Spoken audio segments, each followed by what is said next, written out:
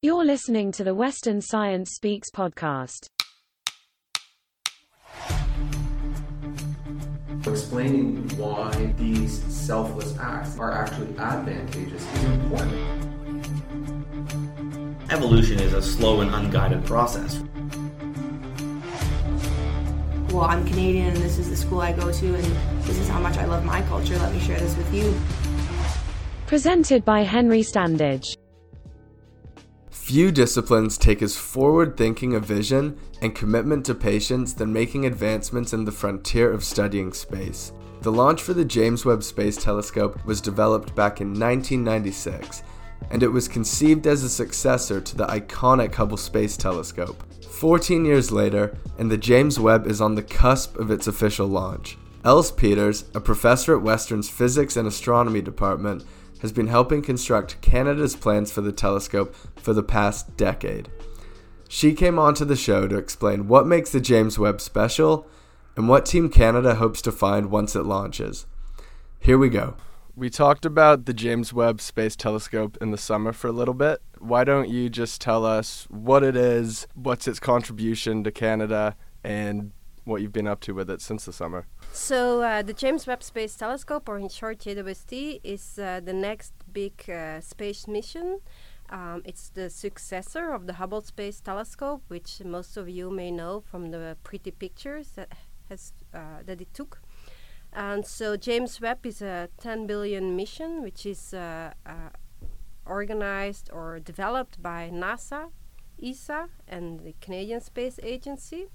And so Canada's contribution to James Webb would be the fine guidance sensor and one of the four instruments, the near-infrared imager and slitless spectrograph. Because people might not know exactly what that means, what do those things add when you're trying to use a telescope?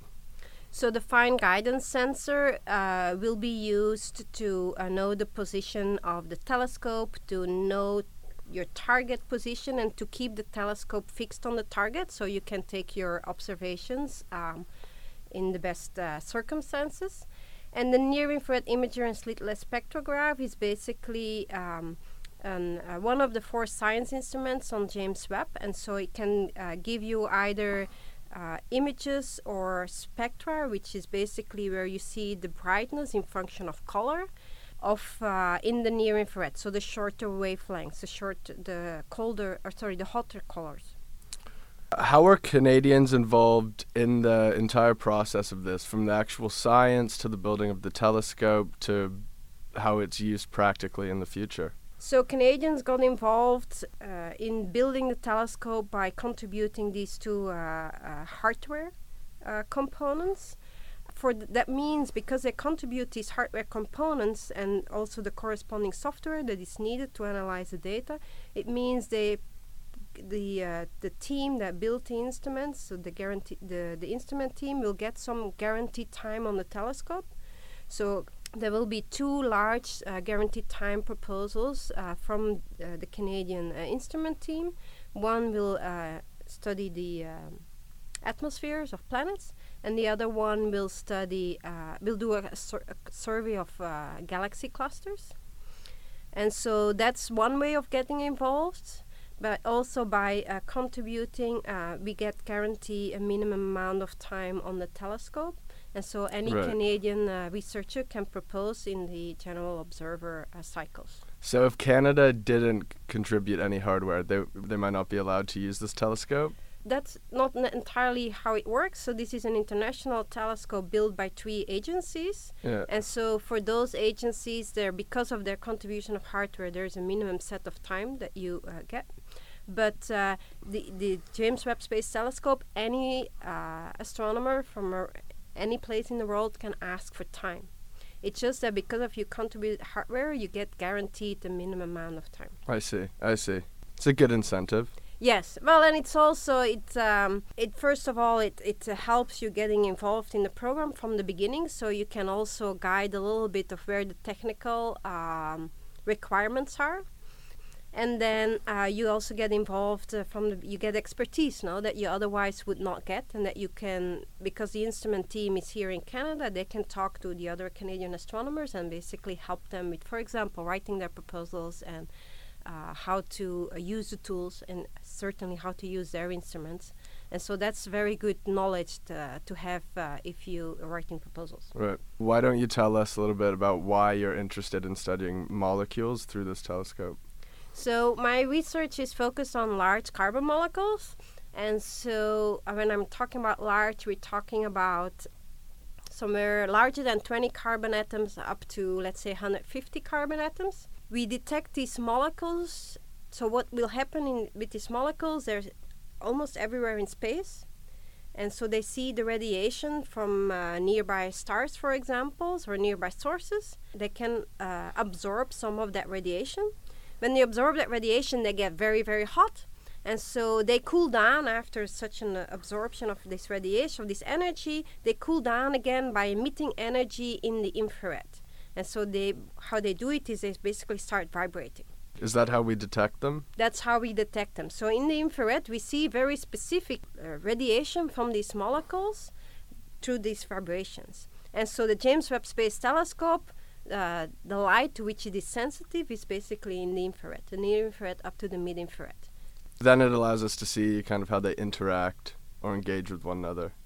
It's not really engaging with one and another. It's more what we're interested in is how this molecule changes if the radiation changes, if the density changes. So if the conditions of your environment changes, how do you get the same molecules? And we know that's not the case. They will change, but we don't know exactly how they change.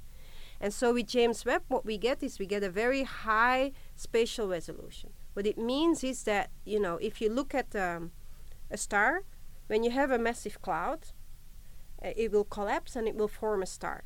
If you form a massive star, what will happen if the star gets born? It starts to emit radiation. Yeah. Okay. That radiation will disrupt the cloud out of which it's born. It will basically heat the gas and the dust. It will ionize atoms, molecules. It will change the molecules. And so James Webb allows now that we can basically probe the molecules on a physical scale on which that these changes happen. Before, if you have a massive star, close to the star it's hot, further away it gets colder and colder. Same with the fireplace. Okay. Right. In the old days, with previous instruments, if you would take a spectrum, you observe the light from these molecules, you would get it on a region where you have a large temperature range. Now with James Webb, the spatial resolution is much, much sharper, so now you can see it on a much smaller temperature range. And that range is similar to the range at which changes to the molecules occur because of the radiation. Yeah, that was really well explained. And are you teaching a program about the telescope? Last term, I was teaching the Interstellar Medium course for our astronomy students and also some physics students. And so these molecules are part of the interstellar medium. Interstellar medium is the stuff between the stars. And so it's in our own Milky Way, but also in other galaxies. In between the stars, you will basically have these molecules. I see. How long has it been being built for? Are we talking like 10 years? No, it's much more. Oh, wow. Space telescopes take longer, take 20 to 30 years for sure. Okay, so how long has it been on your radar? On my radar, it came on my radar. So I'm not involved in building the hardware. So we started thinking about programs to propose for the James Webb. Let's say we started getting organized in 2016. Then, so what happened is James Webb has this very special program, which is called the Early Release Science Program. It was very attractive to scientists because if you get a program in that category, it means that your data will be observed in the first 3 to 5 months from James Webb when it was operational.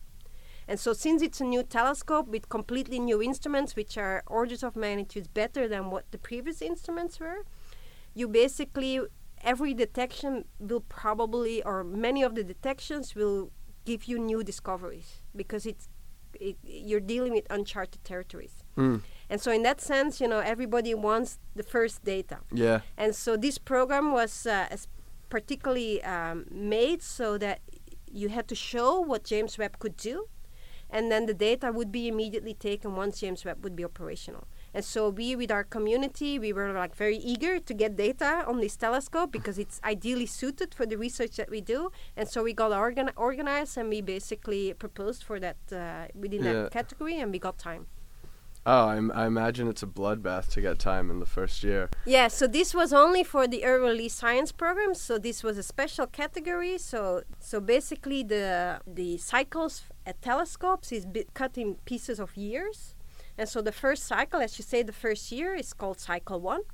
And so the cycle 1 call for proposals will only come out the end of this month. And then people can write proposals, and then it will be decided somewhere in the fall who gets time. But this category, that the early release one, was called, time was for the early release science program, the time that was taken from the director's discretionary time. So the director of the telescope has a couple of hours, a few hundred amount of hours available to him every cycle that he can basically give to astronomers if they make a good case for it. And so he decided for the first cycle that the majority of his time was given to this early release science program, because then the data of this early release science program will be public immediately to the entire astronomical community, and everybody could see what James Webb could do, and then start thinking what James Webb could do for their science. Where is this telescope located? So I think currently it is in California. Okay. And so it's in Northrum. I don't know the full name. Northrum. Whatever. California. California. And so it will be, it's completely assembled right now, and it's getting tested. And so it will be shipped to France Guyana at the end of this year, hopefully. And then you'll travel down, I guess, to use it. No, actually, you don't travel down. So it will be launched from with the Ariane rockets, which are launched from France Guyana. And so then it will take 6 months before the mirror is folded. Yeah. And so you have to unfold the mirror, because the mirror is 6.5 diameters. It doesn't fit in the rocket. And so you have to unfold the mirror and test all the instruments. So that will take 6 months. And only after 6 months after launch, the science data will be taken. So you don't have to travel anywhere to get science data. Okay. This is basically all via computer. You have to say what type of observations you want to do, and you have to specify every technical aspect. And then people will, in Space Telescope in Baltimore, will basically process that and send that information to this telescope. Say like, okay, now you have to do this type of observations. So no travel involved. I guess that's modern telescopes. I just imagine you guys looking... That's with ground-based telescopes. Yeah. So for ground-based telescopes, especially in the old days, as a PhD student, I traveled to Hawaii, I traveled to Chile, because we had to go to the telescopes, and that's where the weather was best, and so that's where the telescopes are. But nowadays, even for ground-based telescope, it's much more efficient if they can say like, okay, we have 3 programs. One requires excellent weather, the other one requires medium type weather, and one requires can be done even with bad weather. And so what they do now is they do Q observing. What means is like they look at the weather. If it's excellent, they do these programs that need excellent weather. If it's less medium type weather, they do these programs that require medium type weather. And so that means the observer doesn't get to travel anymore there, because you can never predict when your observations will be taken. And so all the big telescopes except the Subaru telescope, actually, you do not get to travel there anymore unless your observations require you to sit at the telescope at the time of the observations, which are very few observations. God, I never knew there were so many politics with telescopes. Yes, there is a whole kind of policy of how things get, things happen. But it's a problem now, because you would hope that an astronomer, if you train students, that they get experience at the telescope. Well, yeah. And so now, because everything goes by, setting everything on a computer, the technical details, and then you send it off to the people who operate the telescope, they don't get that experience anymore. So if you want students to get experience on telescopes, you basically have to apply for small telescopes where you can still send people there to actually do the observing. Right. Or maybe we should propose that Western builds its own telescope. Western has some telescopes. We have 2 telescopes on campus, which are used basically for outreach. We have Cronon Observatory, which most people know. It's next to Alumni Hall. Yeah. And then you have another telescope, which is on the top of the, I think, Western Science Building. Okay, so we've got 3. And then we have one on in Elgenfield, which is also no longer being used. It's decommissioned, but that land is being used for radar observations of meteors, and also some of my colleague Stan Metchev is building new small telescopes to observe Kuiper Belt objects. Okay. Well, it sounds like Western's got its stuff handled. Yes. That wraps up another episode of Western Science Speaks. You can find out more about the James Webb Space Telescope on the NASA website, and keep an eye out for Dr. Els Peters' research over the next 18 months. You can subscribe to Western Science Speaks on Apple Music and Spotify, and we also air on Radio Western Mondays at 11:30. I'm Henry Standage signing out. Thanks for listening.